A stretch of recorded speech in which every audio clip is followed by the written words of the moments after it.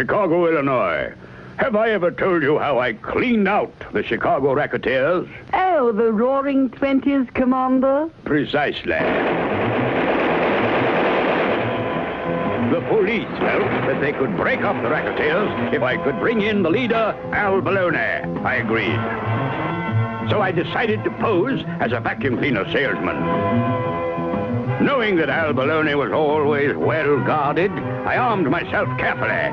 Snub-nosed pistol, snub-nosed machine gun, and snub-nosed cannon. I made my way to the house of Al Baloney and demanded an opportunity to demonstrate my vacuum cleaner. But I failed to consider that I might be searched.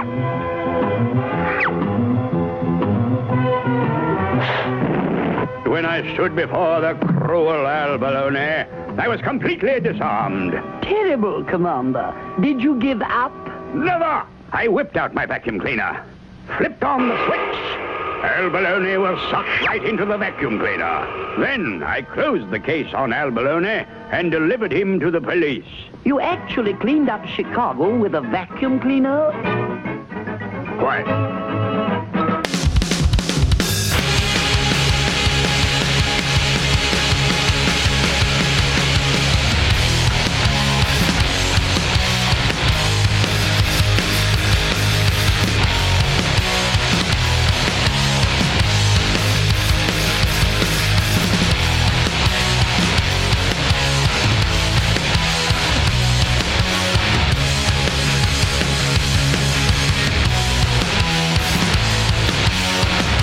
It's the LIFERS podcast with Scott Lucas, Gabe Rodriguez, and Ben Reiser.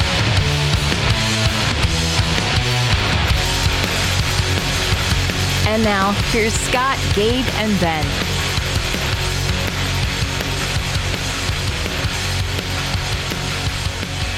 And it's not really November yet. I mean, it will be November when this thing airs, Gabe. So we can still talk about vampires if we want. No, I mean, as of taping, tomorrow is Halloween, right, Ben? Yeah. Is this? Are we in? No, we're in. We're in. Oh, We've good, been in okay. since we were talking about vampires. Okay, good. Okay. Yeah, tomorrow's Halloween. I mean, I know what we promised you, Gabe. We promised you that Halloween is over, but Yeah, last weekend was it's time for a bonus Halloween episode. Last weekend was the last Halloween weekend. There's no more Halloween weekend, so it's over. No more Halloween. I got something for you. Have you listened to the last two episodes? We've got all kinds of Easter eggs in there for you. Not really. I haven't. There's I heard the Halloween 2 track at the end of a couple episodes ago, which was great. that was the most recent one. Wah! What are you gonna do with that mask? That is a Michael Shannon mask, is it not? Halloween, Gabe. That's a big head that you got there. Santa told me that you don't like Halloween. Huh? That's a big head. What I miss? Did you wear that mask somewhere? I'm going to wear it tomorrow. Tomorrow's Halloween. That looks like a Michael Shannon mask. Wow. I'll give him your address. You Thanks. can tell him that yourself.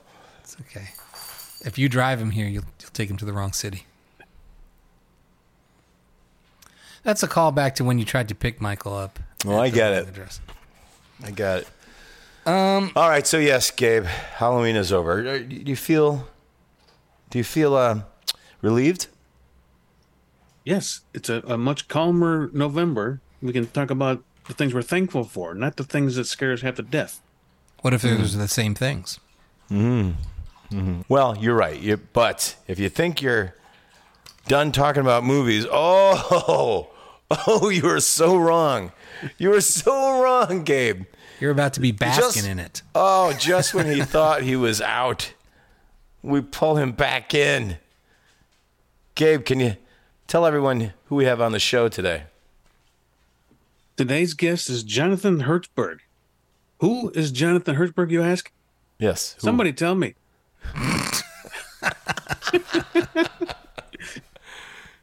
Jonathan Hertzberg, he runs a label, not a music record label, but a film, home video, Blu-ray label. It's called Fun City Editions, and they put out a lot of cool under the radar movies, primarily from the 70s and the early 80s, and they are putting out a Blu-ray on November 7th, right, Ben? November 7th? It can be pre-ordered right now. You could order it right now, and you should. It's a movie with Candice Bergen. It's called T.R. Baskin. It's a Chicago movie, and here's a kicker, everybody. I don't know why he wanted this, but Ben and I do the audio commentary on that. What's an audio commentary, you ask, Gabe? Yes, I am asking. What is an audio commentary for? It's sort of Blu-ray? like a podcast on a Blu-ray disc. I know why he wanted us to do the audio commentary for T.R. Baskin, because he's a fan of the show. He heard us do an audio commentary for Grease 2. And that's what convinced him we'd be good at this. And he actually wanted Gabe, but we said, Gabe's going to want too much money, so we just cut Gabe out of the mix. Sure. He knew that we'd work cheap. Sure. Yeah, T.R. Baskin, it's on Fun City Editions. It's Fun City Chicago. He usually does Fun City. Well, Fun City refers to New York. So this is one of his Fun City Chicago choices. And he had us do a commentary on it. And I listened to it last night, and it was pretty good. I enjoyed it. Ben, you did a good job editing it. Editing it. Yeah. I listened to it today, and I was like, oh, okay. If I didn't know us and I was listening to this, I'd be like, oh, this is pretty good. If people dig this show and they dig 70 movies that we saw in the 70s, you should get it. And it's a great movie. James Caan, Peter Boyle. Candice Bergen at her most beautiful. Very beautiful. Luminous. And a lot of shag carpeting. You're talking about the floors. That's right. Wow, Gabe doesn't say much, but when he does, boom, pow, zing. I saw this clip on YouTube, and it looked like it was from 1971 or so, and I'm like, whoa, wow. I'm just saying, I don't know many movies from that early of my childhood, because I was barely born. I'd never seen the movie. It looked a little interesting. Set in Chicago. That's all I know. Yeah. There's no jump scares. Did you know it's a horror movie? It's not a horror movie. Yeah. Did you get to the part where Candice Bergen goes, "Hail Satan! God is dead." Did you see the part where Candice Bergen is a nurse and she's just walking down this hospital hallway and not much is going on? And I listened to that clip of us watching the scene from Exorcist 3 about 1 million times, and I laughed just as hard every time. It is funny. It funny because you were there, or why is it so funny? It is the funniest thing we've ever done on this show. It's rare that a bit works as well as you would dream of it working, as you try to imagine. God, it is great.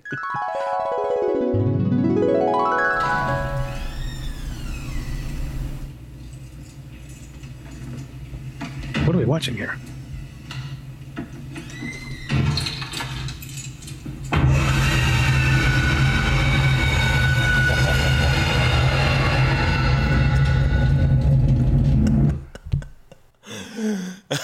That is scary. Look at you.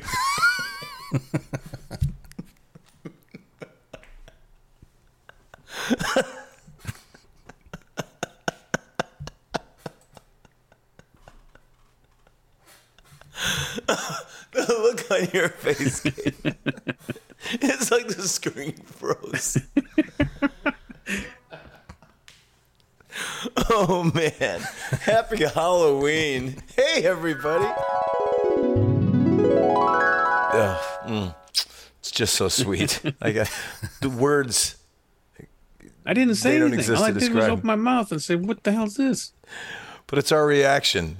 Yeah. Your reaction, not my reaction. Well, it's our reaction to your reaction, which we were able to see. But the listeners don't see it. They don't see my reaction. They listen to you guys reacting to me. All right. We'll ask the listeners. if they We'll enjoyed take it. a poll. Listeners, are you listening? Did any of you think it was funny? Sure they did. But we're not here to talk about Halloween. Gabe, Halloween is over. The floor is yours. What do you want to talk about? What do I want to talk about? You putting me on the spot here. Do I have to have a bit here? No. You've been such a good sport all month. So I want to talk about what you want to talk about. Come on. Here you go. Come on, buddy. It's safe. It's a safe space.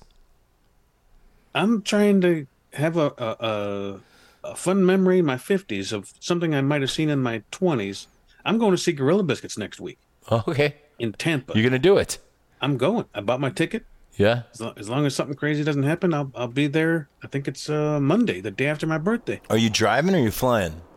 To Tampa? I'm driving. You I crazy? don't know. I don't know where you are. You Like I keep said, telling me, it's but a I couple don't hours care. away. But they played a show over the weekend, and they had a big barrier up, and they just said, "Hey, come see us next week without the barrier, Right. the barricade." So I will be there. Anybody in the Tampa area, I'll see you there. Last couple of times I saw them, half the audience was on stage anyway. Right. That's how it There's should a lot be. of people on stage Yes. at a Gorilla And they- Biscuits show. That's how it should be. They've got a lot of relatives or whatever, Hangers on. or a lot of people in their crew. How far are you from Tampa? 3 hours across the state. It's So are you staying the night? I don't know. I might just skip in and skip out. So when was the last time you saw a concert, a show? A real show, or like a hardcore show, or a metal show, or any kind like that, or Any kind of show that I wasn't playing the guitar in. I saw Cheap Trick last year when Okay. they came through town. Any show that I wasn't playing the guitar in and Brian wasn't working for. I don't go to many shows. That's I've what I'm been saying. looking. When was the I've been last one? looking. You used to go to I got shows the- all the time, and now you don't do it anymore. Yeah.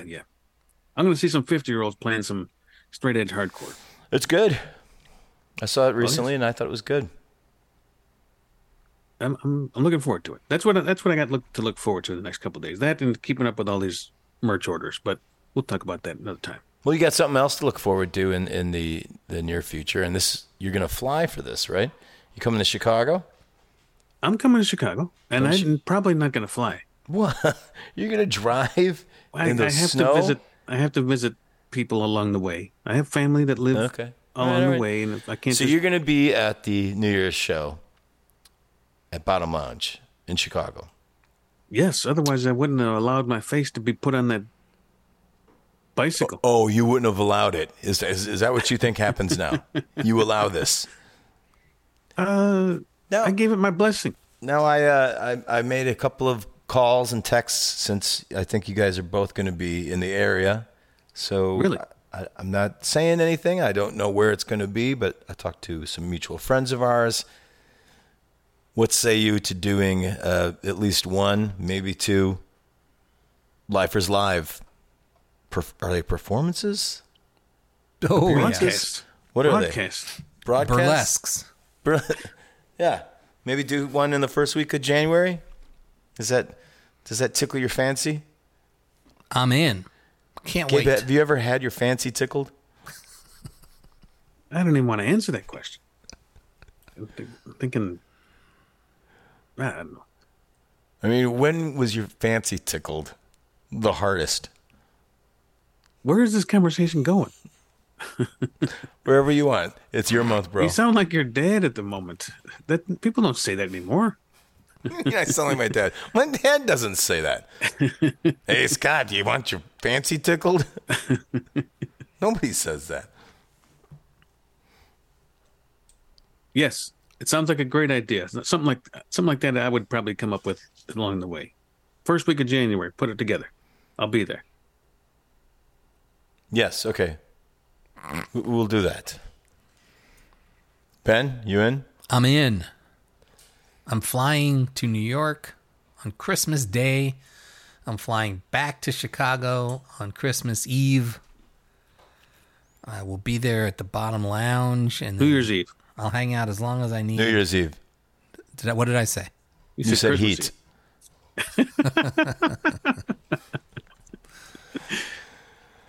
Hey, everybody. Wait a minute. Can I do just a little cleaning up of last month's business? I saw a shit ton of movies. Last month's business or last week's business? Well, last week's business. Since last week, I've seen 2 movies that I've been talking about for a while. Ben, Gabe doesn't want to talk about movies anymore. I know.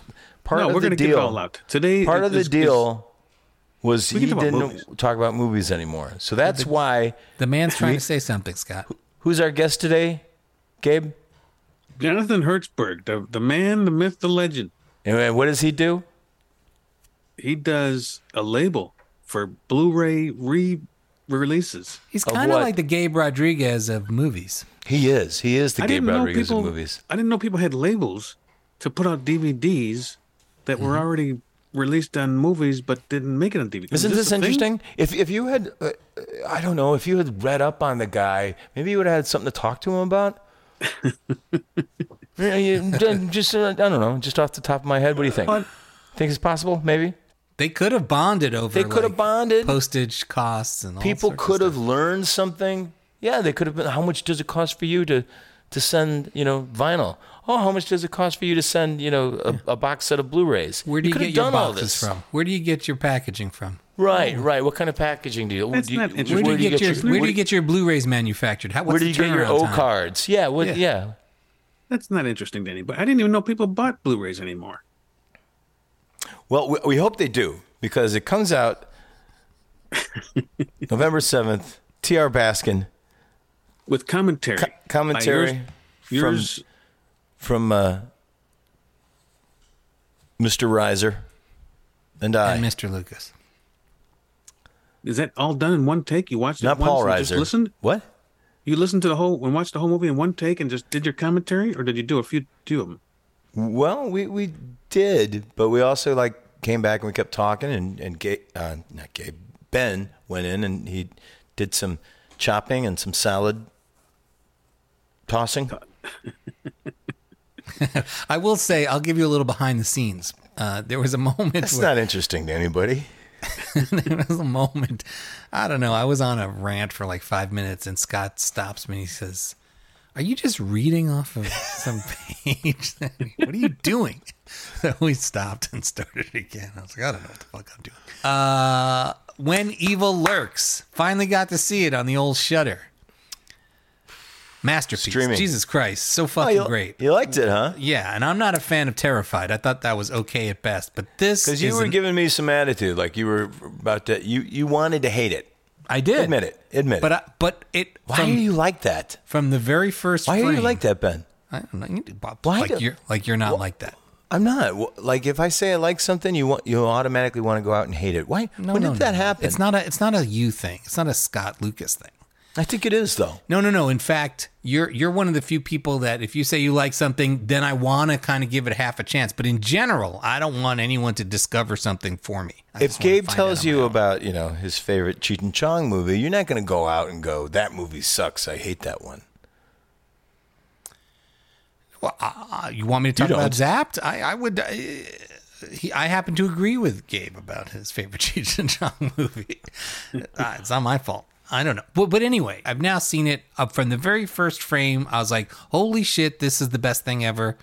And by the end of it, I'm still feeling that same way. I can't wait to watch it again. Great fucking movie. And then also... Gabe, would you like to see a clip? Right now? From When Evil Lurks? You want to see the trailer? No. This ship has sailed. We're done with the evil movies. I also got to see Killers of the Flower Moon, which I don't think you've weighed in on anywhere that I can tell. Nope. So do you want me to say what I feel, or we're not doing I don't need to hear it. Hey, everybody, it's Jonathan Hertzberg. Hey, everybody. Jonathan, how are you? I'm very good. How are you guys? Where are you coming at us from? I am coming at you from Upper Manhattan on the upper West Side, Washington Heights, near Fort Tryon Park and the Cloisters and the George Washington Bridge. Don't give them your street address. You know those groupies will be out in front. You know who I'm talking about will be outside in front of your building at 6 a.m. waving. Don't give anybody any ideas now. That hasn't happened yet. Okay, well. Knocking on wood here. How do you guys know each other? You, John, and Ben. How do you guys know each other? Were you at Madison when Jonathan was at Madison? I don't think I was. John, when did you graduate? I was in Madison as a student from 1996 to 2000. Oh, did you graduate? I realized I said graduate. I don't know. Maybe. Yeah. I finished up in May of 2000. So I was in town, but not working at the university. But I did meet Jonathan for the first time at the university at the Wisconsin Film Festival, because as I hope we're going to go into Jonathan's backstory. We just started. Oh, yes. We'll get there. Okay, cool. I really met Jonathan for real doing the 70 movies we saw in the 70s podcast that you just listened to, Scott, where we were covering Jeremy and not known to me. I don't know if Mike McPadden deliberately kept this from me or I just was not paying any attention, but I didn't realize that we were bringing John on. I knew we were doing Jeremy as a tie-in to this Blu-ray release of Jeremy that John was putting out on Fun City, but I didn't know that Mike and Kat Ellinger had done a commentary for it. So I walked into this thing and like sort of halfway through the episode, I'm like, wait, what? You're shilling for this fucking, you're doing what we're doing tonight. You're shilling for a Blu-ray that you're actually a part of, which I was like, great, fine. But I'll be the guy who like says stupid shit that you won't say because you're actually a part of this project. I can't believe he hadn't told you that. I'm surprised that Mike had neglected to tell you that. He knew that Ben would be jealous, and he just didn't want to deal with it. The new release is T.R. Baskin. Why T.R. Baskin? And more importantly, why me and Ben to do the audio commentary? Okay. Well, T.R. Baskin, first of all, we just made a new deal with Paramount to license a package of films, and T.R. Baskin was a film that really it's never been released on home video in the U.S. ever, not even on tape legitimately. So that was attractive that it really hasn't been available. And then the fact that it's sort of in that sweet spot of the early 70s New American cinema period, and it has all these names like Peter Boyle and James Caan and our star Candice Bergen. And also really good names behind the camera, like Herbert Ross, the director, and Peter Hyams, the writer and producer. And the fact that it's kind of slipped through the cracks and isn't as well known, and yet it's in that sweet spot of character movies and kind of bleak films and urban set films from that era. So all those things were really attractive to me, and I think that it's the kind of movie that people kind of expect to come out from Fun City. So is that the specific vibe of Fun City? Just bleak, character-driven bummers? Well, we do have a number of them. Yes, I like to think though. Well, I find, even though a movie you might classify it as a bummer or a downer. I mean, often those are, I don't know, I don't think I'm the only one. I think we have an audience for it that feel in some ways like those are their happy movies, So I mean, that's sort of how I feel. And they've sort of been neglected in a lot of ways on Blu-ray. That's sort of how we've, kind of tried to forge a new way in terms of, a lot of the stuff we've released have been titles that other labels weren't doing as much because they're not genre films per se. They're a little harder they feel, I think, for a lot of people like a tougher sell. So that's another thing. Well, I mean, is there a movie that you put out that you feel best sums up the vibe of the label? Gosh, I mean, I think there's a few, but I'll just say like some of our really popular titles, I think, are also what people have come to expect from us, like something like a Cutter's Way, or an I Start Counting, or even Jeremy, the which we already talked about, the remake of Breathless with Richard Gere. I think a lot of our films have either a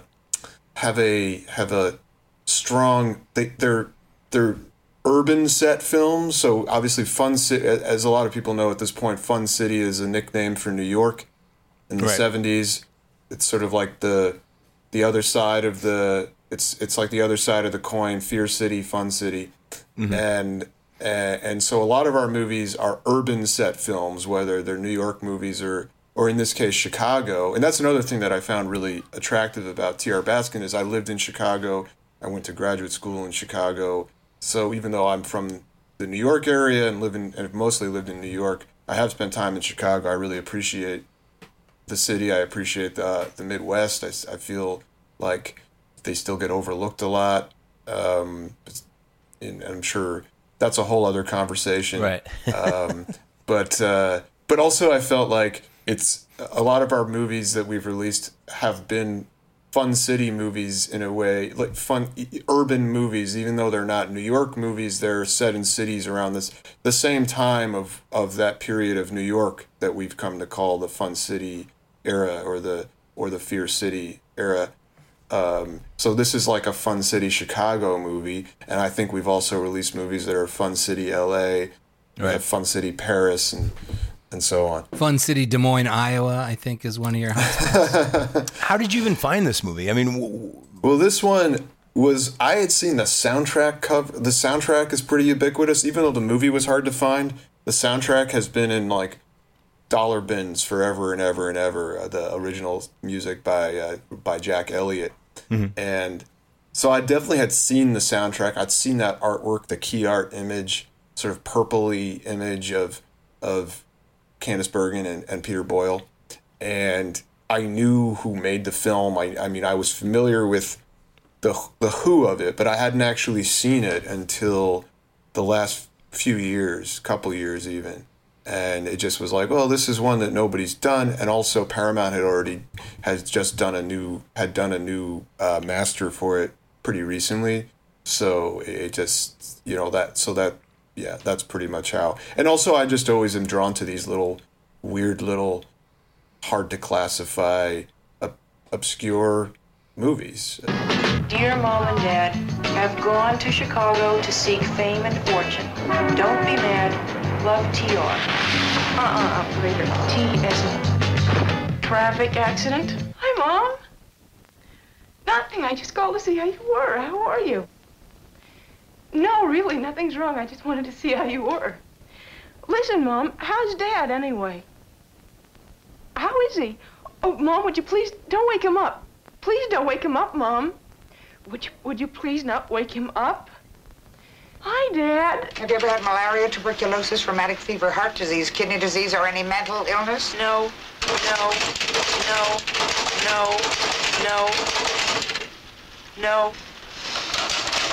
Have you ever been convicted of a felony? 12 arrests, no convictions. how hard was it to track down Peter Hyams? Peter Hyams is actually pretty easy to track down.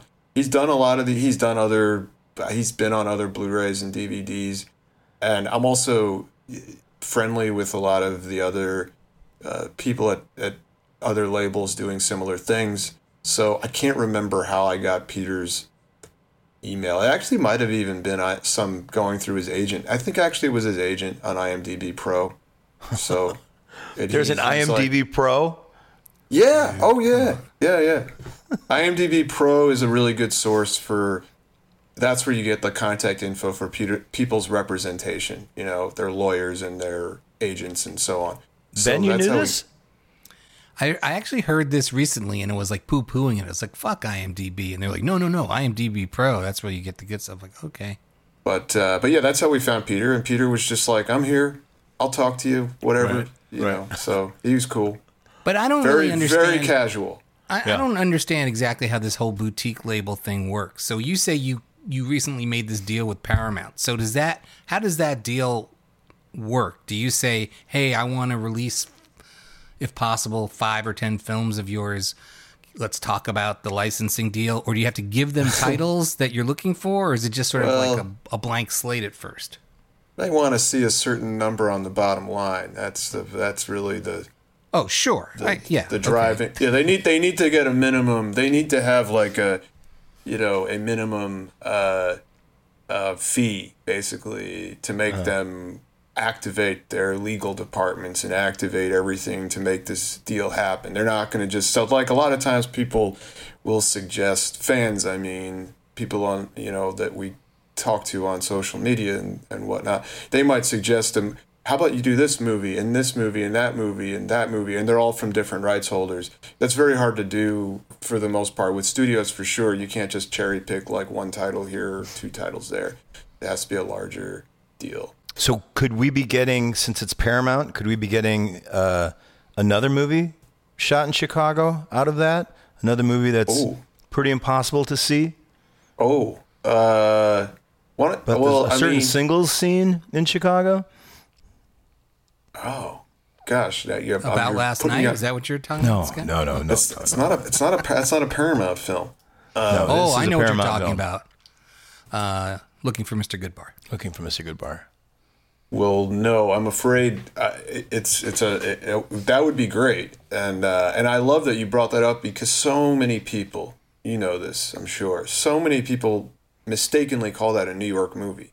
It's not a New York movie. The real story, the real thing, everything that happens in that movie did happen in New York, as you know, but the director decided there were too many movies shot in New York at that time, and he was like, I want a different look. Sure. Yeah, I'd love that. That would be a great one. We don't have it. No, that's a movie that's had a lot of. That is a movie where where there's music that needs to be re-upped. That needs sync rights that need to be renewed. Is that usually the problem? Is music rights?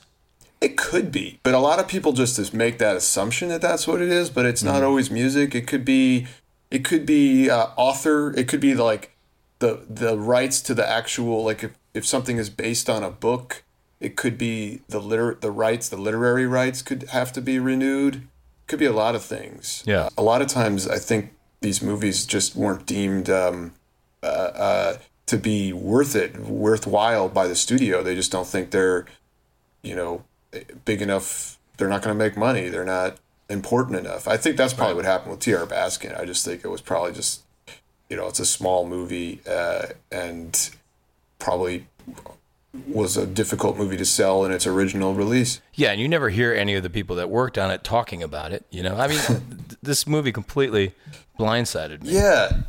It is surprising, though, when I finally saw it, and I just thought this is it's really well shot. It's really, everything about it. It's a really, everybody's on their game. And it's like Peter Boyle right after he was in Joe, and James Caan right before he's in Brian's Song and The Godfather, and Candice Bergen was in Carnal Knowledge around this time. So like everybody is like firing on all cylinders, and yeah, it's surprising that it just kind of went away. And also though, the funny thing is a lot of times when you talk to actors or directors or whatever about these films from decades ago, they're surprised that you want to talk to them about it, because oftentimes their memory of the movie, their association with it was, well, first it's just sometimes it was just a job, and they went and did a bunch of things before and after it, and it just gets grouped into the whole collective body of work. And then they're also like, if the movie was a success back then they expect you to be talking about it. But if it was a movie that was kind of like lost or forgot, or just didn't do that great, then they're kind of like, why do you want to talk about that movie? But you know how it is, like so many times movies that were failures or tough sells or whatever, they kind of took a while to catch on, and then they've sort of, sometimes they end up usurping the films that were really popular when they both, other films that came out at the same time, they sometimes flip-flop positions. Right. But oftentimes the people that made them they don't even know that. They're like, oh, how do you know this movie? You weren't even born. I get that a lot. So I think I'm sure Peter Hyams was pretty surprised that we wanted to talk to him about T.R. Baskin. Right, I'll bet.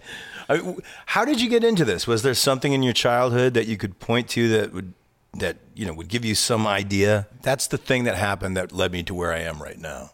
Well, the movies were always a thing that just captured my fascination from as young an age as I can remember. So it was definitely something I knew I wanted to do something in as a job. I didn't know what. And I certainly did not know anything about distribution, or that certainly wasn't the first thing I thought of.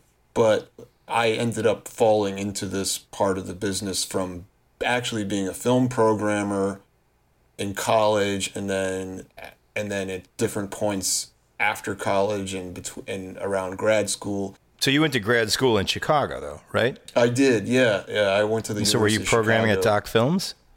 I did. I was a grad student there, and I was only there for a year. It was a very accelerated program there, and I knew I wanted to do something with Doc. So I was one of there were a few grad students, but actually it was mostly undergrads, and I mean those kids were really smart. I remember thinking, God, you know stuff I had no idea about when I was 19 or 20, which is what a lot of, these kids were 18, 19, 20 years old. It's great. That is a great program. They still do it there. Yeah, they still do. Yeah. Good stuff. And you know how it is though. Hyde Park it's a little removed from a lot of the rest of what's going on in Chicago. So I felt like it was kind of like it was hard to get an audience from outside of Hyde Park, but once in a while it would happen. Mm-hmm. I did a series there that was called not the Easy Riders, not the Raging Bulls. It was all right. It was B-sides of the American New Wave, New Hollywood era. And one of the and a lot of the films we did have ended up becoming more well known and easier to see subsequently, because this was like 2005 or 2006. But one of the movies I did was The Swimmer, and and I knew you were going to talk about Frank Perry. Yeah, and happy to. And Frank Perry's obviously in more recent years, the Perrys have become much more well known and much more part of the canon than they were then back in 2005. But when I showed The Swimmer in Chicago, it was a real achievement for me, because the Chicago Reader, they used to have that insert with all the movies and music stuff in the middle of it. It was like a set. It was a pullout. Did they still? I think the movies was section 2, and I think music was section 3. Okay, all I know is that they put The Swimmer on the cover of this pullout section. It was like things to do this weekend, and it was like The Swimmer was the thing. It was Burt Lancaster, like a big shot of him on the cover. So we had a great crowd for The Swimmer. And let me tell you, it was one of the worst screenings I've ever been to or been involved in. Because, again, I just think that The Swimmer, it was before The Swimmer, and it was before Frank Perry became cool. It's definitely much more accepted now. But people heard the affected speech of that movie. They heard the affected dialogue, and one or two people, because it's stylized. The people talk in that movie, they don't talk like real people. People just didn't get it, and they just started laughing, and it just snowballed. And the whole movie was just people laughing at the movie. I was mortified. It was one of my worst screenings ever. We did The Swimmer a couple of years ago at the Wisconsin Film Festival with Chris Innes presenting it, and it was sold out, and people were just wild about it. So you're absolutely right. It has totally turned around. It has turned, yes. But this movie was shot, T.R. Baskin was shot by Gerald Hirschfeld, who shot Frank Perry's Last Summer, and I think one or two other a couple other Frank Perry movies. So I thought that was kind of cool. Young Frank and Perry. Nice. Wait. Oh, did he? He shot Young Frankenstein, yeah. Right over my head there. Yeah, Okay. yeah. But yeah, he was having a Gerald Hirschfeld or Jerry Hirschfeld. He was having quite a moment there in those early 70s because there were some other impressive credits. Yeah, the transfer on this Blu-ray is pretty amazing. And there's a bit on the commentary that Ben and I did where she's at Butch McGuire's on Rush, and I say on the commentary, I go, I believe that's McGuire's, but keep in mind when we did the commentary, we were watching a pretty shitty rip of it, but on the Blu-ray, you can clearly see that the lodge sign is across the street through the window, which means you definitely are at Butch McGuire's. So I sound like an idiot, but it's just because what we were looking at does not look nearly as good as what you're putting out here. Well, good. I don't remember. I think I probably sent you a proxy, or maybe you saw something streaming. I don't know. But yeah, it looks really good. It's definitely looks like how a lot of those New York movies were shot at the time. You know, it has a very documentary-like look to it. Yeah. Yeah. But then it's Chicago, so there's... You know, Chicago movies are rare. That's part of why I wanted to do this one, because you had Medium Cool a couple of years before, and obviously that, caused quite a little bit of trouble. I don't think the mayor was certainly not too happy. No. But anyway, be that as it may, right? There still really aren't that many other Chicago movies until the end of the decade or in the early 80s when Mayor Byrne was apparently the mayor that was really more favorable to movies being filmed in the city. Well, let's do this. Let's do a what's the best. What's the best? Let's do what's the best top 3 Chicago movies. What's the best? Let me just say, in researching this game, and I knew I had heard all that stuff about Medium Cool, but looking back, I was shocked at how few movies were shot in Chicago throughout the whole history of cinema. Until the 80s, like in the 30s, 40s, 50s, and 60s, you can count movies shot each year in Chicago on one hand. It's crazy. Right. Wow. Or if it was a Chicago set movie, they might just have some exterior shots, and then everything else would be on the back lot in Hollywood or whatever. Sure. Right. Yes. Yeah. Right. Scarface wasn't shot in Chicago. That's total bullshit. What about Call Northside 777? Yeah. How much of that did they... I think that was all location stuff for that movie, I believe. I haven't seen that movie in a long time, but I'm remembering it now as we're talking about it. That's a contender right there. Yeah. Maybe let's not spoil the game. List. Let's not spoil. but just to clarify, these movies don't have to have actually been shot in Chicago. These are just Chicago-based movies. Whoa! What? Okay. No, I think these movies have to be shot in Chicago. Good luck with that.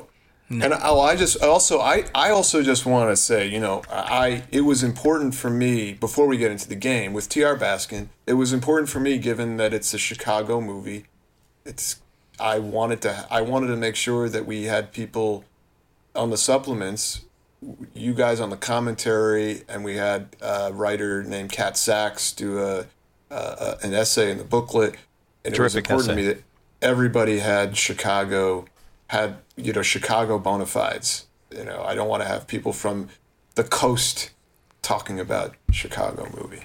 So. Right, you had Billy Corrigan type up the typeset. It was super cool. Well, I'm really glad that it worked out and that you guys were able to do it. And yeah, I mean, thanks for asking us. I mean, I never on it. It was a real thrill to do something like this. Well, we'll talk more. I'm sure going forward there'll probably be some other stuff that will be a fit. Yeah, Scott's got some other bona fides we can put into play for future commentary tracks. Is it bona fides? I don't say that. Okay. I say bona fides. All right, are we ready for top 3 Chicago movies? Gabe, are you ready? I just found a better one, and I changed my list just on the fly, so I'm ready. Okay, so Jonathan, if somebody picks one of yours, you have to go to an alternate. Okay, I've got a few alternates, so hopefully I'm safe. Good.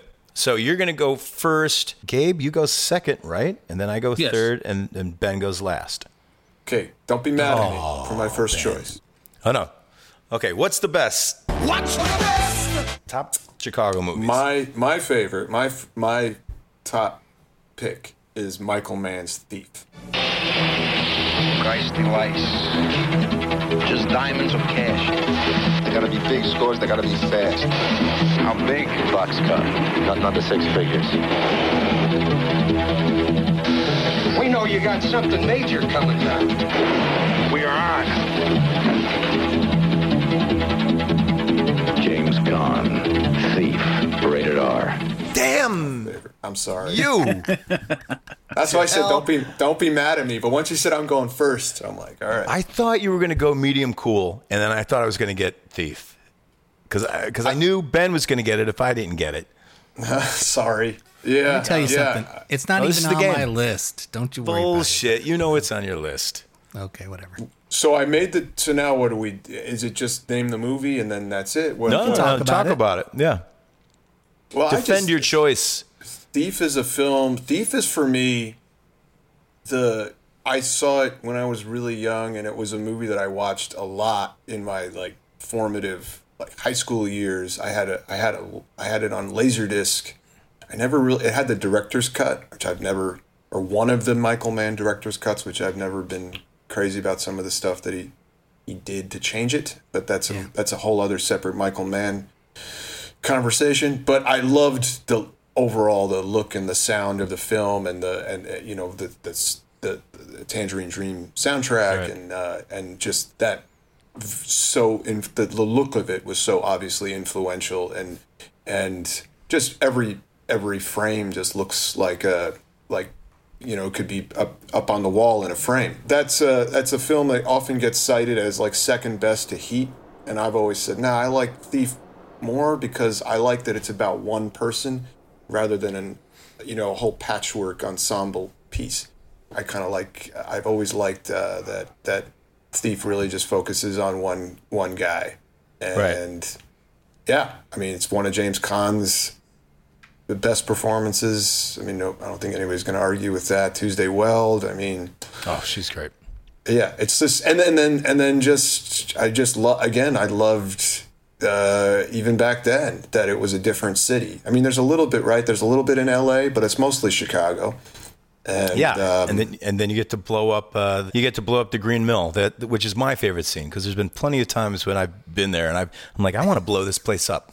It's pretty fucking convincing when they blow it up. It is, right?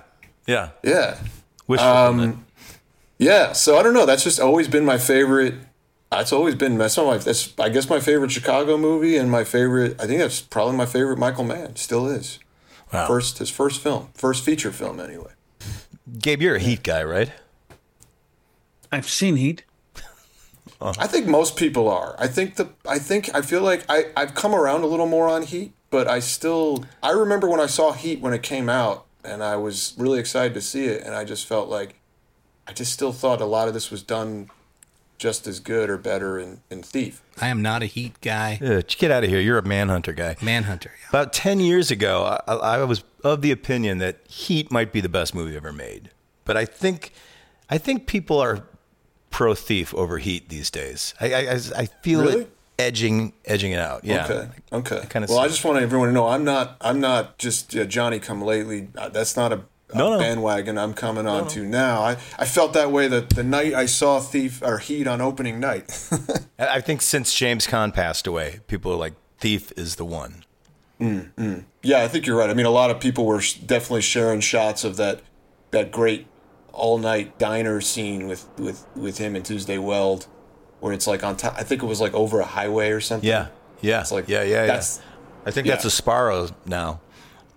So that place, the building is actually there, and that's what it is now. Yeah, I think it used to be. I think it used to be a Howard Johnson's, maybe, but I'm pretty sure that's where the Sparrow is. Real New York pizza. Oh yeah. Mm-hmm.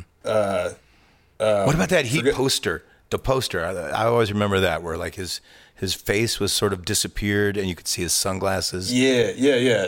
He's got the goggles, the right. on. That's what they are. Right, and I guess like the sparks or whatever are from when they're busting into the vaults. Right. The light. Scott, can you say the Thief poster? The Thief poster? Is that what I said?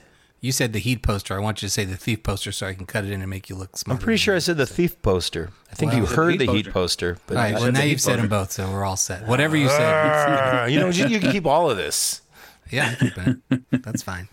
Actually, Manhunter. What's it going to take? Tom Noonan to die before we realize that Manhunter is Michael Mann's best? Hey, I love Manhunter too. I mean, that's probably my number 2. It's probably my second favorite Michael Mann. Yep. Manhunter. Every time I watch it, I go, "Okay, here we go, Manhunter," and then I get halfway through, and I'm like, "This is not good.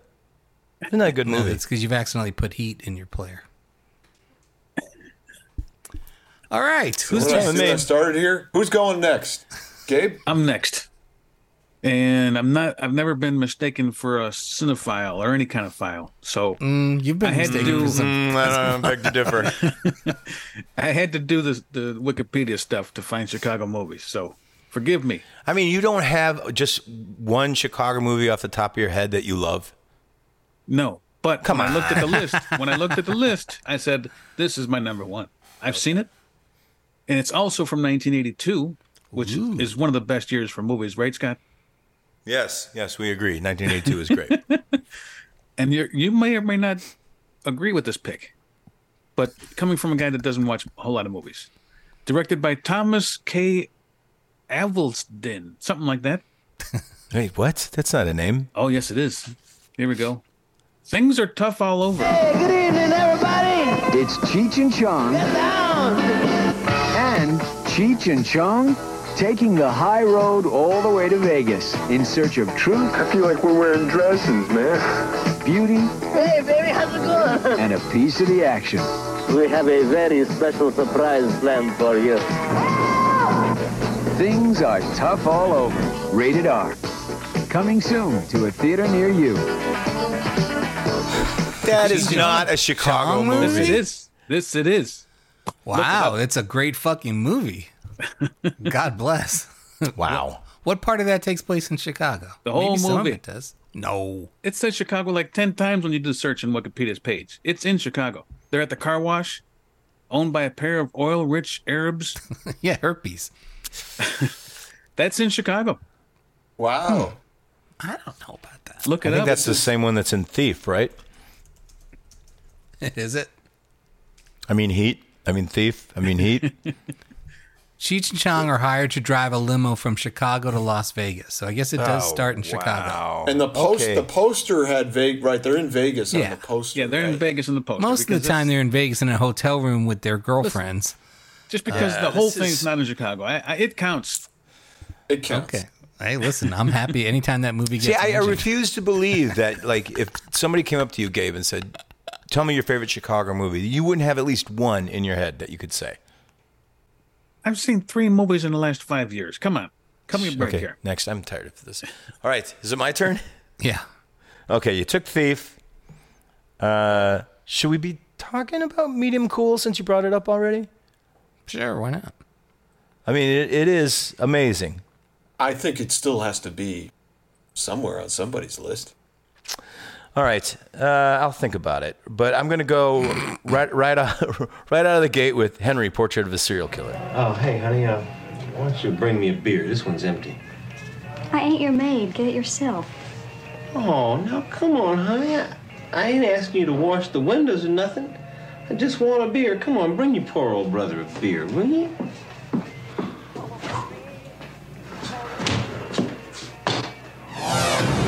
Don't do that, Otis. She's your sister. Okay, I was only kidding around, Henry. Tell her you're sorry. Okay, I'm sorry. Now, tell her you won't do it again. I won't. I swear, Becky, I swear I won't. Ow!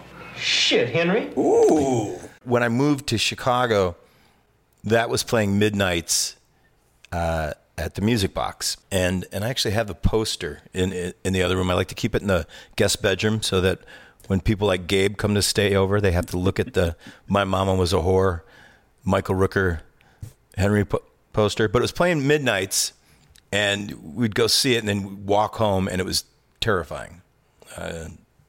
Oh, God, I can only imagine. Yeah. Is Michael Rooker, is he a Chicago guy or somewhere in the Midwest? I think so, yeah. It would make sense.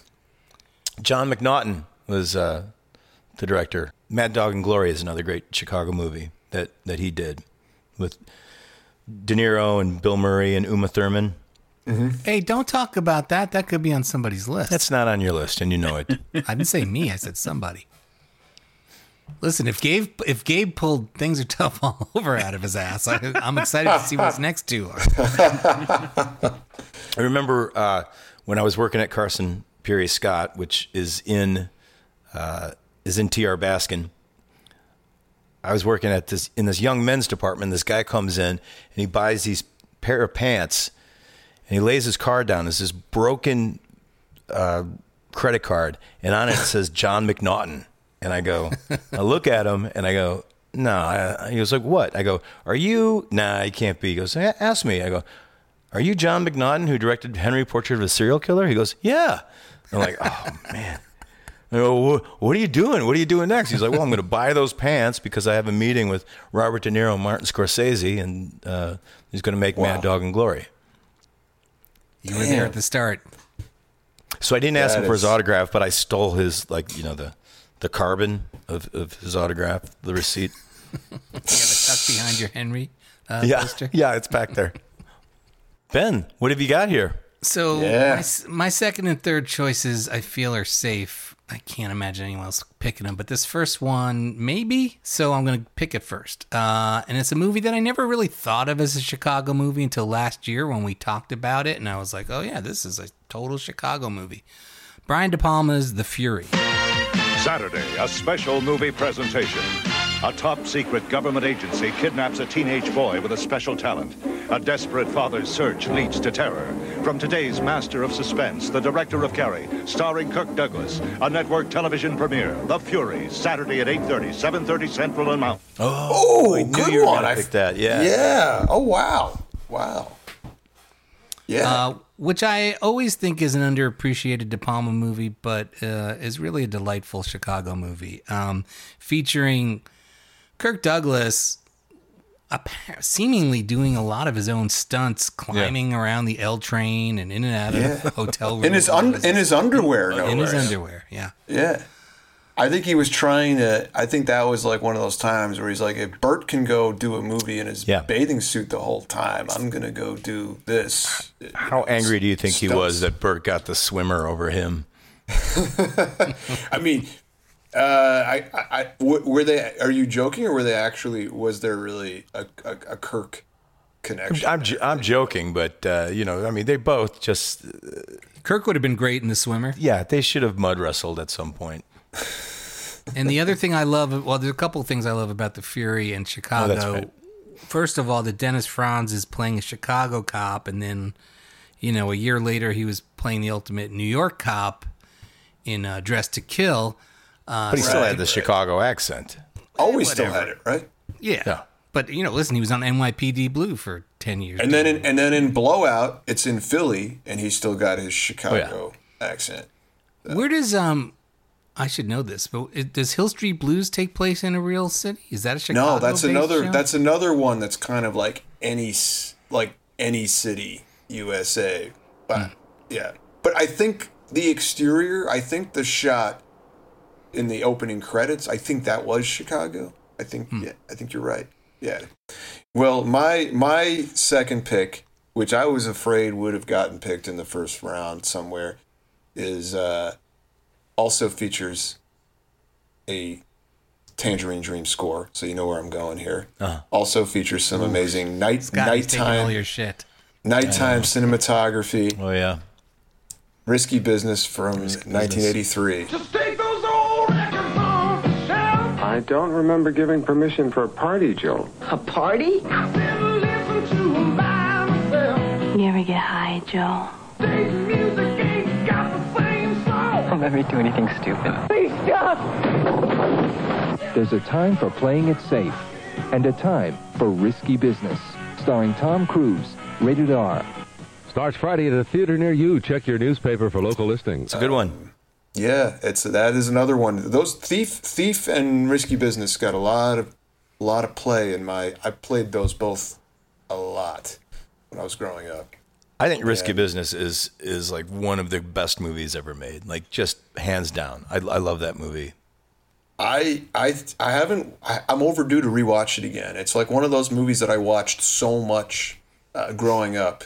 Even if I haven't watched, even though I probably haven't looked at it in at least 5 years, maybe even 10, I could probably recite every line before it happens. Yeah. But also, that's just that one feels like I feel like, you guys can correct me if I'm wrong. I mean, Michael Mann, we know he's a Chicago guy and a Madison guy. Was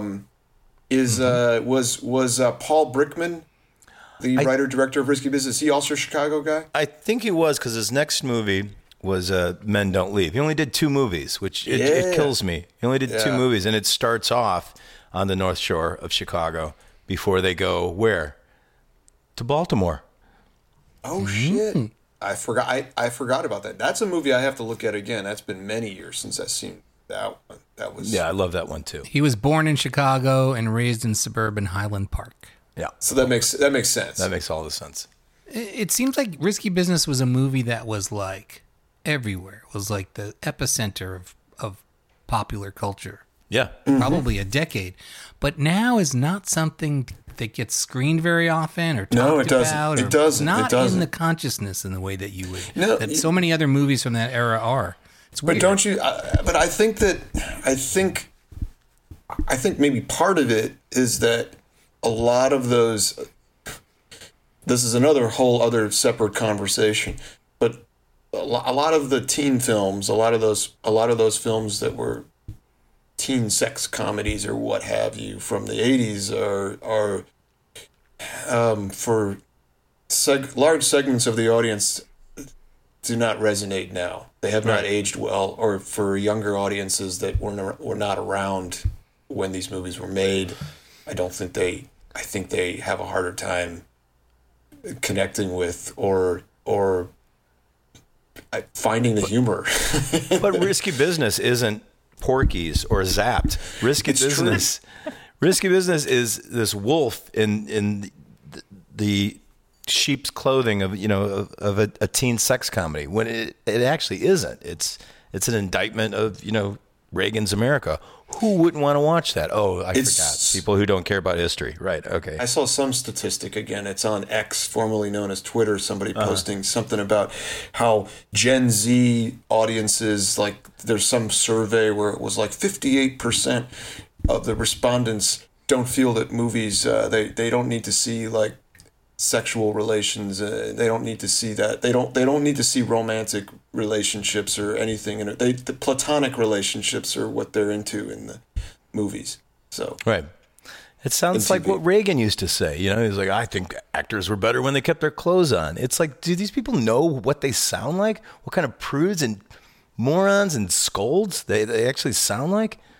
It's like, why do you want to be like that? I don't get it. I don't understand it either. I don't. But I still find I meet people that are young, that are from that. I meet younger people.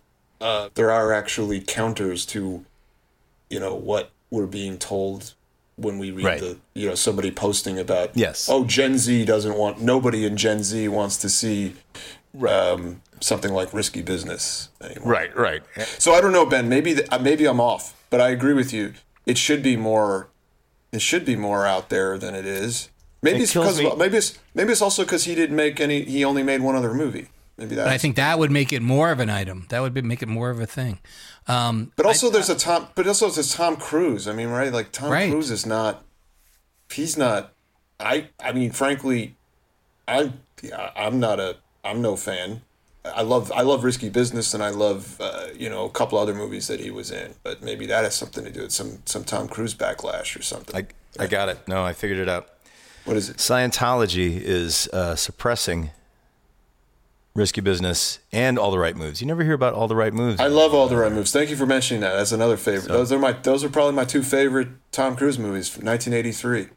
Yeah. I jumped off the bandwagon after 1983. Okay. Right. I mean, where he's concerned, I think. It's a banner year for the Cruise. Yeah. All right, Scotty boy Lucas. I'm next. Okay. You skipped me. Oh, sorry, okay, Gabe. Sorry. I still got a couple movies left. Here. I'm still recovering from Things Are Tough All Over. Things are tough all over. Okay. Is there another Cheech and Chong movie in Chicago? I hope your next movie actually takes place in Chicago for more than 10 minutes. Okay? Have a little pride. As I was skimming Florida through boy. the list of movies that were made in Chicago, I found one that I seen and I liked. I don't remember much about it, but it was good when I saw it. 1993, directed by Andrew Davis. Ah. Oh, yeah. The Fugitive. We have a fugitive that's been on the run for 90 minutes. The chase is on. Go get him. Critics say The Fugitive is full of suspense, thrills, fun. It's dynamite. A runaway hit that will leave you breathless. Harrison Ford is The Fugitive, rated PG-13. Now playing at a theater near you. Fugitive. Great one. Does it qualify? Oh, yeah. Finally, you got a Chicago movie. Qualified. Now, Andrew Davis, I was going to pick an Andrew Davis movie, and since you've done this, I'm not going to, but I was going to pick Above the Law. Because Andrew Davis, like, even before The Fugitive, he'd been making movies in Chicago since Stony Island.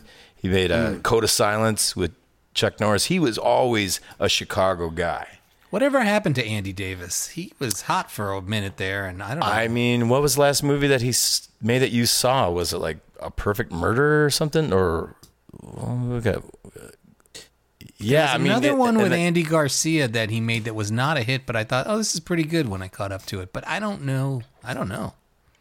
Still, has been 20 years since I think he's had. I like Andy Davis. He, you know, as far as shooting in Chicago, he was always the guy. I think that I feel like you said 20. It's like 20 years since his last theatrical credit. Maybe. I bet if you looked up a lot of directors of that vintage, you'd see a similar cutoff, and then probably a bunch of credits on TV after that. Yeah. Tim Hunter has been doing a lot of TV work. Like not a guy you thought dropped off the face of the earth, but no, he's just been working. No, you always see his name on stuff. Yeah. Well, there's a movie I always thought was Andrew Davis, and it's not. It's Next of Kin. That's a good Chicago movie with Patrick Swayze. Yeah. But that's not Andrew Davis. No. But Next to Kin is what I saw in a double feature with Roadhouse when Roadhouse came out. Ooh. Well, yeah, they were the same. Those were both 1989, right? Yeah. The movie I was thinking about that I thought was okay when I caught up to it was Steal Big, Steal Little. That was his next movie after The Fugitive, and it was a total bomb with Andy Garcia. in that? Dual roles. Andy Garcia plays twins or something like that. Oh, my God. I got to check this out. Gabe, I can picture the artwork for it. Yeah. Gabe, this is your movie. Do you remember anything about it? Harrison Ford. Mm-hmm. He got framed or something, and he was on the run, and he was riding around the trains and stuff. That's all I know. But it was a good movie. You don't remember Tommy Lee Jones? He was in there. He was chasing him, right? He was the guy who was going after him. Joey Pants? I don't know anything about it. A young, radiant Julianne Moore? She might have been in there. She's in every movie. We watched this a couple weeks ago with my daughter, and I was surprised to see Julianne Moore and to realize how small her part is. It is a small part. Then I read that it actually was a much bigger part, and they decided to cut that whole plot line. Like, he was supposed to have a romantic relationship with her. But as it is, it's really just a cameo. She was supposed to walk around the hospital without any panties. Yeah. But then they saw a cut of Shortcuts that already and it was like, oh, they already did that. Yeah. Right. Way to drive home the joke, John. Way to drive it home. It's like we're on Saturday Night Live right now. All right, good pick, Gabe. Good pick, Gabe. I didn't see it coming out of you. It's on my list. It's a great one. That was definitely one of my possible choices. All right, I'm on the board. No, it's a good one. And Andrew Davis, the Chicago Treasure. My turn. Speaking of Chicago treasures, Ben knows I love this one, and how could we not pick this one? It's a high school movie. It's not quite the kind of high school movie that Chicago seems to be known for, but Cooley High. It was the best of times. They were the best of friends. They made the best of memories. Why don't you go somewhere? Your place of mine.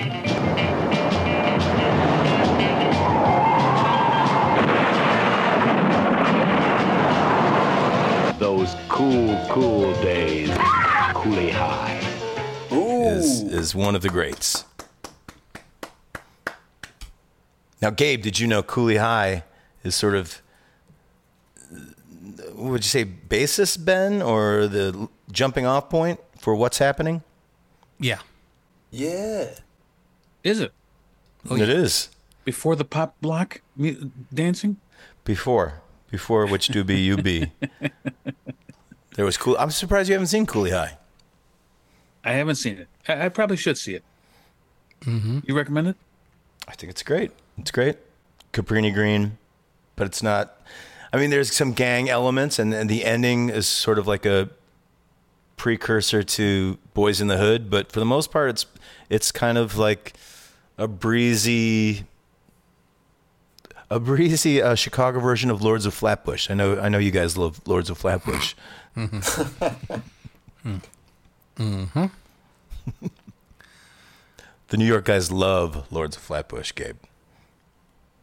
I don't know anything about it.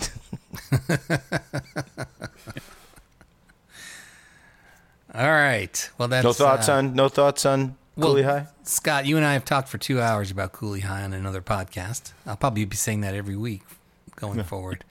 But it's a great movie and lots of great Chicago locations. All right, I'll take it. Lawrence Hilton Jacobs.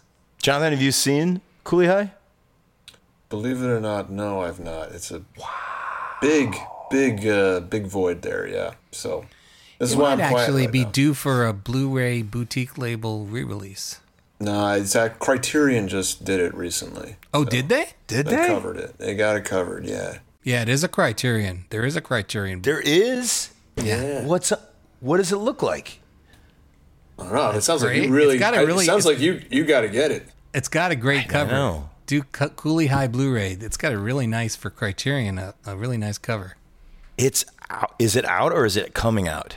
Oh, it's out. I think it's been out for a little bit. What? How did I not know? It was about released this? in 2022, December 13th, 2022. I'm the guy that hasn't seen it, but I'm glad I was able to. I got a cheap ass bare bones Blu-ray of this, and this exists. Well, when you got the cheap ass bare bones one, that one didn't exist. It's true. I know. It just still kills me. Okay. All right. I'm over it. Move on. Whose turn is it? Oh, it's Ben's turn. All right. I'm really excited to see where you're going to go next, Ben. I'm going with a movie that I think I looked it up to make sure that there was actually stuff shot in Chicago, because it's totally a Chicago movie, but one of those movies that I think was mostly shot in Canada or could all be like, green screened. I don't know. But it's a movie I saw in a theater, knocked me out. I went and saw it a couple more times in a theater. I'm always trying to drag people to see this movie somewhere, usually my house. From 2011, starring Jake Gyllenhaal, a little ditty called Source Code. What is my mission? A bomb exploded on a train outside of Chicago, killing everyone. A secret program called the Source Code will send you back before the explosion. If you find the bomber, the next attack can be prevented. You'll have 8 minutes. Change the past. What would you do if you knew you had less than 8 minutes to live? I'd make those seconds count. Save the future. John! Get back! Source Code. Rated PG-13 in theaters April 1st. Directed by David Bowie's son, Duncan Jones. Source Code. Jake Gyllenhaal on a commuter train going to Chicago trying to stop a bomber. And I won't give any more of the plot away because it's much more complicated than Now I remember this, yeah. Yeah, he was on the train. Right. With Vera Farmiga as his I love Vera. as his handler. Just a great movie. totally great sort of sci-fi action suspense film. So there's some Chicago somewhere in there. It all takes place on a Metra train, and there is some Chicago stuff in it, in Chicago suburbs for sure. No, it certainly counts more than Things Are Tough All Over. Yeah. Wow. Excuse me. Well, now I have to see. So now I've got to. You got a list now, John. I've got to finally see that, and I got to see Source Code. I've definitely heard of that before.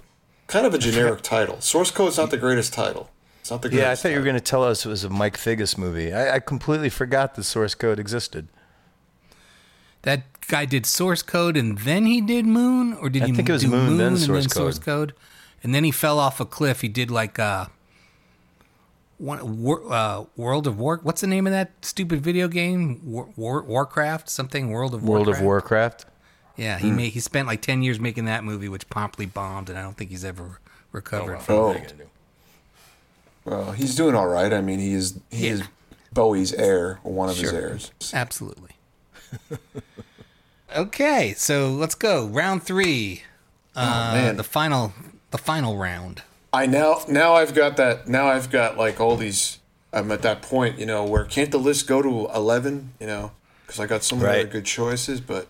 Now, I'll tell you, our mutual friend Dino is going to be disappointed if you don't name the film that he thinks was going to be tops on your list. Well, it's there. So, yeah, that's the tip. That's the tipping point. Running Scared, because I don't want to disappoint Dino. Yeah. They've got guts. I can't believe that you missed all 6 shots. They've got nerve. Hi, we sell kitchenware. Do you need a lettuce crisper? And they've got style. We lost a suspect, our keys, our car, our pants. Gregory Hines and Billy Crystal. With cops like these, I hate this. We're making good time. No wonder Chicago's... Oh, no. Running Scared. We're not scared. We're smart. Rated R. Starts Friday, June 27th. Was that on your list, Scott? I watched it last night to see if I really did like it as much as I remember. Well, I have to say it got a lot of, again, growing up, just like Risky Business and Thief, it was a movie that I played the hell out of and made other people, friends and family, watch as well. I think that probably applies to all these movies. And that movie is just, I feel, Peter Hyams, back to Peter Hyams, the writer-producer of T.R. Baskin. And obviously the man loves Chicago. He loves making movies in Chicago, and you could tell it's a love letter to the city. I mean, there's obviously some parts where they go to Key West, but most of it's in all over town. You guys could probably ID most of the locations. I do remember that I was taking a bus when I first moved to Chicago. And I went by, there's a prominent, sign, like a neon church sign, like a cross. You see it a couple times in Running Scared. And I happened to be on this bus that went by it. And this was like 20 years later, and it was still there. I was like, oh, there's the, Christ Saves, or whatever the hell the sign says. Yeah. Because I'd seen these movies so many times, but then when I lived in Chicago, it was... it was like being in New York. It was fun to see to be able to recognize the locations and get a sense of and know what the geography was. So I didn't have that when I saw all these movies that I've mentioned. I didn't have that when I first saw them, but then when I lived in Chicago, it gave me another appreciation for them. So yeah, Running Scared, underrated buddy cop movie. It gets also never screens. I would love to see that in a theater, but. No, it's on Tubi. Yeah. There you go. That's the next best thing to be in. With commercials. Yeah. I too love Running Scared, but I love Running Scared from 2006 with Paul Walker. And again, my lady, Vera Farmiga. Great movie. Great. Now you pronounced her name 2 different ways, right? I don't know. I'm just trying to cover all the bases. Hard G, soft G, I don't know. So you got to say it both ways so you can, you'll be okay in the editing. Believe me, I won't edit it either way. Scott will probably cut the whole thing out, so it doesn't matter. That's right. He's not going to make any of this stuff. What is it? What do you think it is? Farmiga? Farmiga. Farmiga? Uh-huh. Okay. The doctor said I've got a terrible case of fibromyalgia. So I picked one of your. So Running Scared, I picked somebody's. I picked your. Was that one of yours, Scott? It's definitely on my top 10 list. John, I think all of yours have been on Scott's list. It's true. Whoa. It's true. You got Thief. You got Running Scared. Risky Business. Yeah. Gabe? This last one's tough. I asked, can I use the suburbs as part of my settings? And we said yes. You said yes. I said you could use the suburbs, not Las Vegas. Oh. Cheech and Chong counts. We got that established. Yeah. And you know, I got to pick between one of three movies for my suburban. Chicago. I thought all three of these movies were going to be your one, all two, three of my three. movies. No, Yeah. I got to pick between one of the three. I'll pick my movie I've seen the most out of the three. Pretty in Pink. Do you want to go out Friday? Yeah. I saw you talking to that chick. What's her name? Eddie? One chance This is gonna happen. I would have died for you. can change everything. And you like him, he likes you. You really don't think she's got something? No. What his friends think shouldn't make any difference. The girl was, is, will always be nada. He's going to use you and then throw you away. Well, I'll make that decision, all right? Pretty in Pink, rated PG-13. Special sneak preview, Friday, February 21st. Oh, I knew that's what it was going to be. Did you? Yeah. Really? Oh, yeah. Does Zap Because not take place in the Chicago area? No, Zap does not take place in Chicago. I think Zap is in L.A. or something. But How, Pretty in how Pink. I'm much, gonna pick how it. much of Pretty in Pink is the whole movie in Chicago? It's in the burbs. It's supposed to be a fictitious suburb in Chicago. Yeah, I think. but is it or is it? Oh, yeah, because they do go to Chicago. Like, isn't the store that Annie Potts owns? Isn't that supposed to Wax be Trax? some? Isn't that supposed to be sort of Wax Trax? I think we can just stipulate that the John Hughes universe is the Chicago and suburban. The thing that's surprising though is that now with the aforementioned IMDb, which we know is not always factually correct, but the surprising one of the surprising things that I learned as an adult was that not all of like the iconic locations that were supposed to be Highland Park or wherever in the John Hughes movies were actually anywhere in the vicinity. A lot of it was actually houses there. Oh, it's in Pasadena or, somewhere, outside of LA, which, right. Anyway, that's why I asked about Pretty in Pink, because I'm not as familiar. That's one I don't know as well, but I know he cheated sometimes, which, he's entitled to. Sure. I mean, but I don't really think of that. It doesn't really give me Chicago vibes when I think of Pretty in Pink. Gabe? No, but it's the Chicago suburb because all of those movies from that time were supposed to be there. And it's Molly Ringwald, John Cryer, what else? Andrew McCarthy, James Spader. What else you got to say? Well, I had a really hard time picking my number 3, but since you came at me with this weak-ass shit, I'm going to go with some real Chicago high school movie, My Bodyguard. My Bodyguard is sensitive and gripping. It's rocky, breaking away, and more. It's brilliant, says Marilyn Beck, syndicated columnist. It's a beautifully acted story of friendship that's touching and funny, says 16 Magazine. And Rona Barrett says it's as refreshing as lemonade on a hot afternoon. Don't miss the sleeper of the summer. See My Bodyguard, rated PG. Now showing at a select theater near you. Check your local newspaper for showtimes. Oh, yeah. Yes. Yeah. Nice. That was on before you brought up Dino and how disappointed he might be, I was leaning towards My Bodyguard. But I'm glad I didn't because I didn't want to steal another one from... That would have been great, actually. Oh, yeah. That would have I'm sorry I said anything.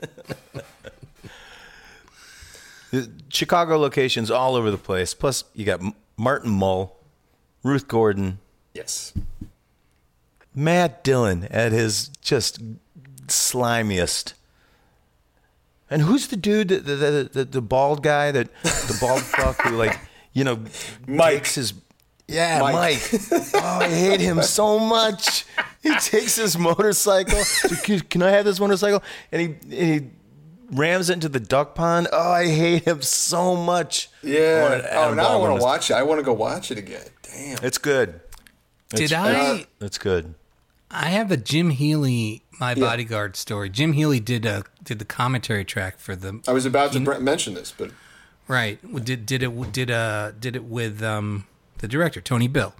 Wow. Yeah, but the story I have about My Bodyguard and Jim Healy is that Jim got asked. John Cusack does this thing these days where he tours the country, showing his movies like High Fidelity and Say Anything. Say Anything. Thank you. And he, goes from town to town showing one of those two movies and then comes out to be interviewed after the movie. And depending on what city he's in, whoever's producing these things asks like a local film authority to come interview John. So in Madison, they showed High Fidelity at the Orpheum Theater on State Street, and Jim Healy got asked to interview John after the movie. And so I'm sitting there watching the movie, which was shown at the wrong aspect ratio. So it was like short and squat John Cusack wandering around with Jack Black, who looks shorter and squatter than usual. Right. And I'm like, what the fuck is going on in this world?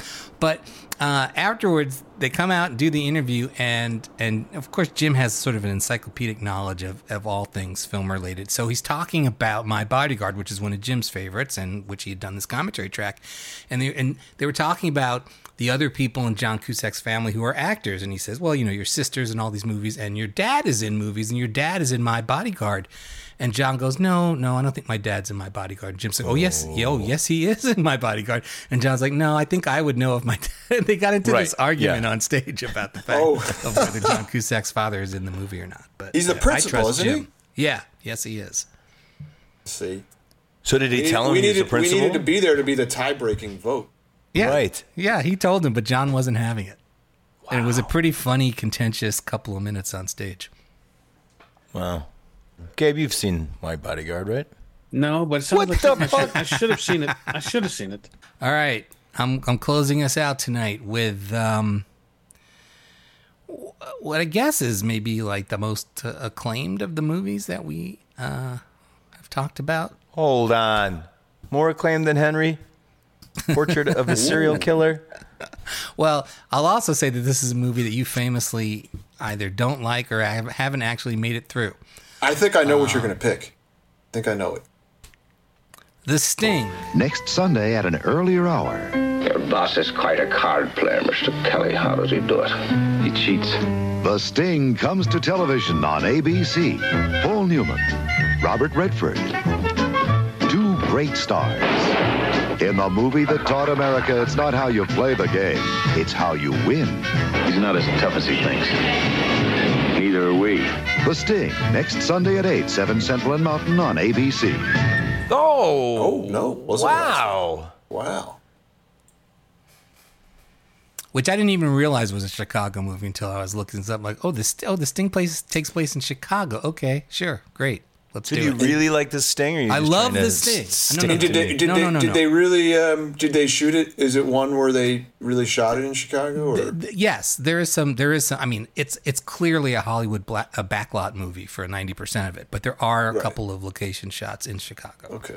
And there's plenty of like painted, matte paintings of Chicago, of the L train and all that stuff. Yeah, you're right. I still haven't made it through it.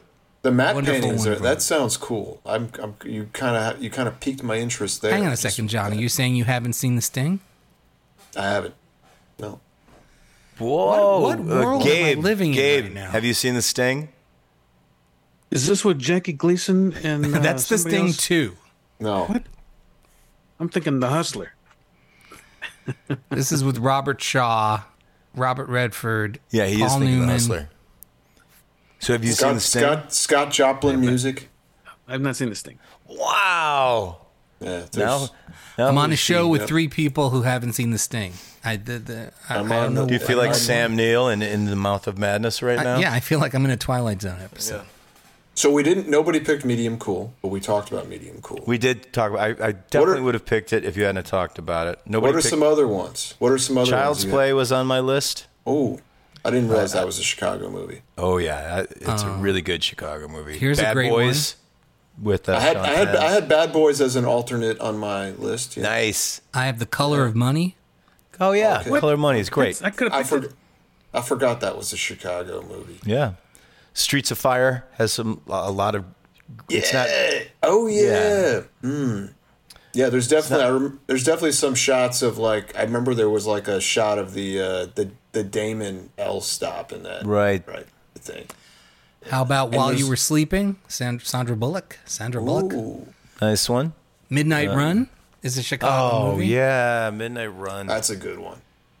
Well, dude, I thought when you said acclaimed, I thought you were going to go with Ordinary People. That's what I thought you were going to go with, and that was on my list of alternates as well. No, this is a raging bull house here. Nobody talks about Ordinary People here. Nobody said the Blues Brothers. No, nobody did. I thought Gabe was going to do Blues Brothers. Oh, here's a good one. Adventures in Babysitting. You assume that I've seen Oh, that that is a good one. Same time, Adventures in Babysitting. same. I feel like. And another one from that time that I liked a lot when I was a kid. Another one of like kids getting involved in over their heads in cartoonish crime stories.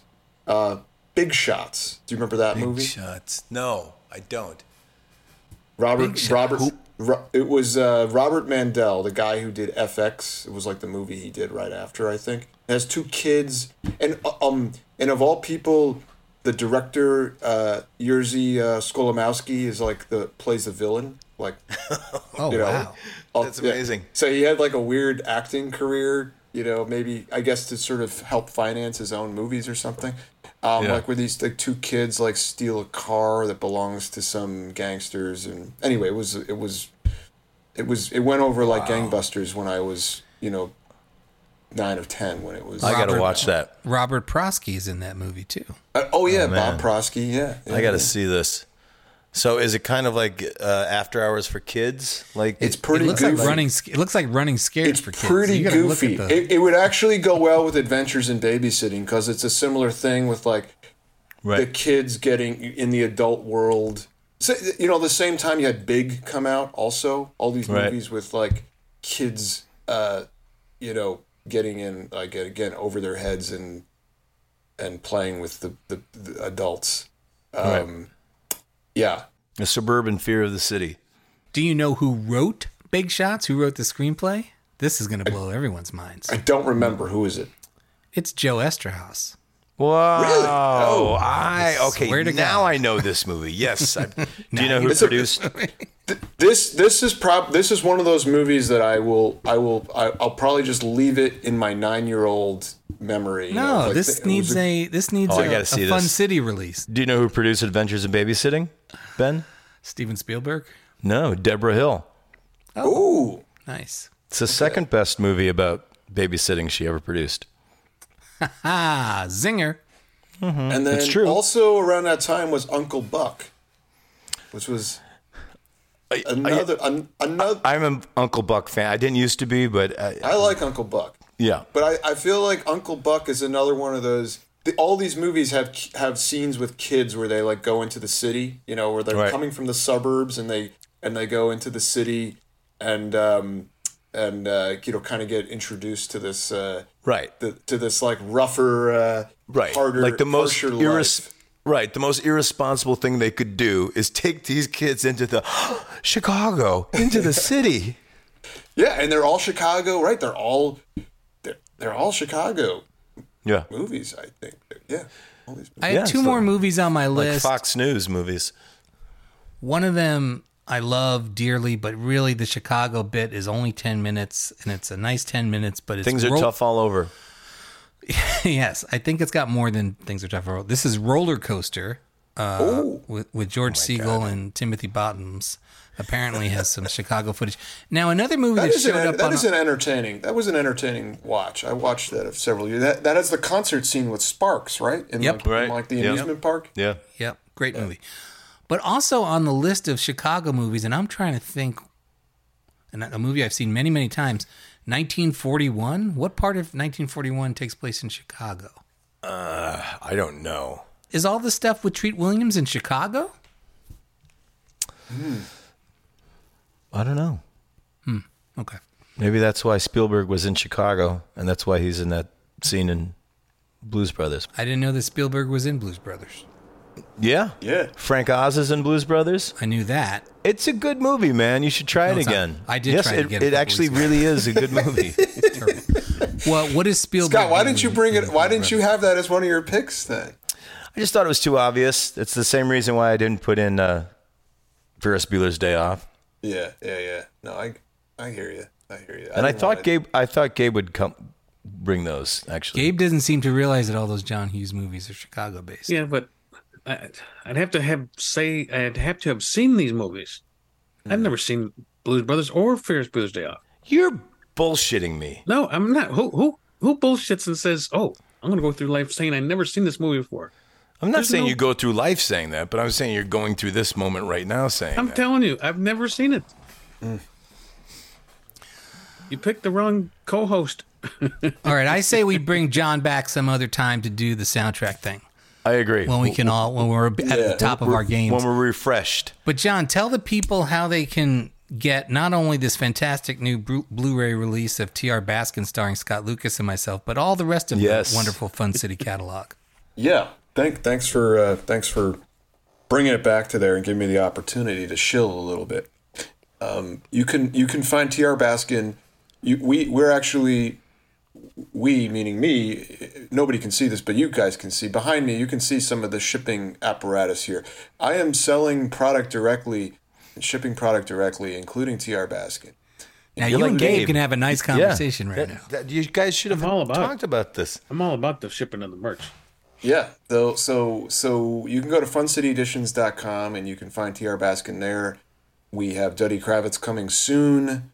We also have our previous two releases, Primetime Panic 2, our previous three releases, Primetime Panic 2, Fatal Femmes, and which is Neige and the Bitch, two French early 80s Parisian crime films written and directed by women, starring women.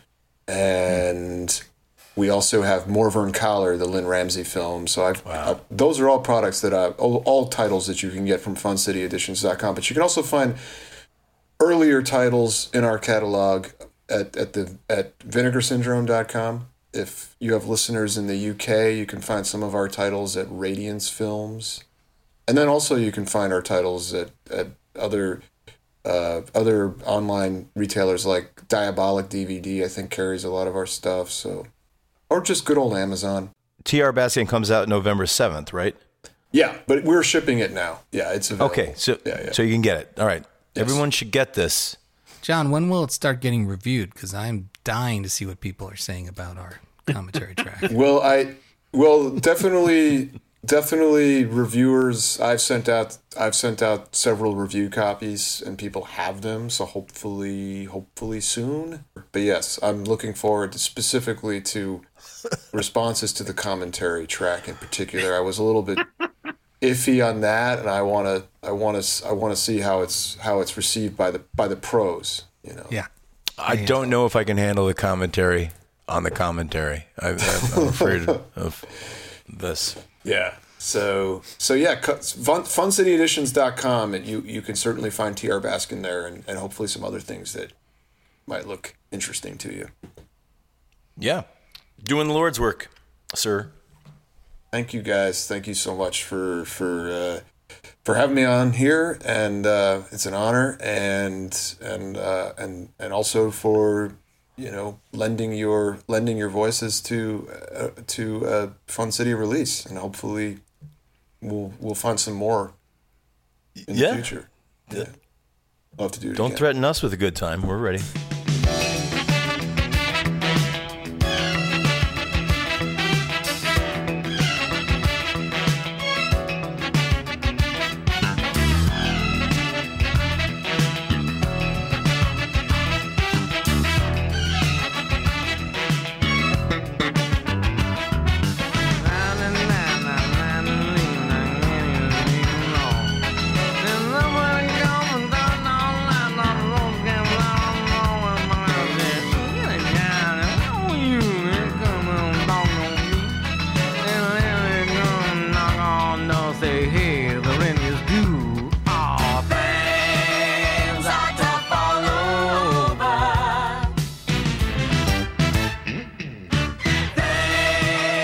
are tough all over.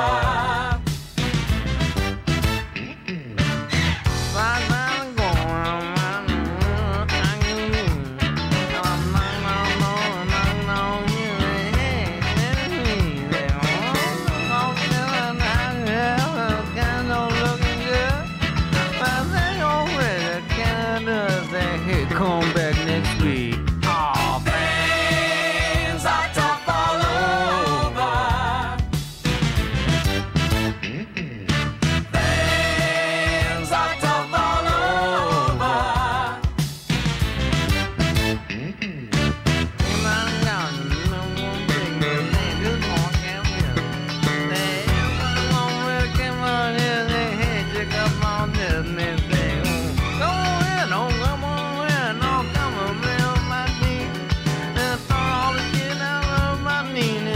Ready to Detroit. All things are tough all over. Things are tough all over.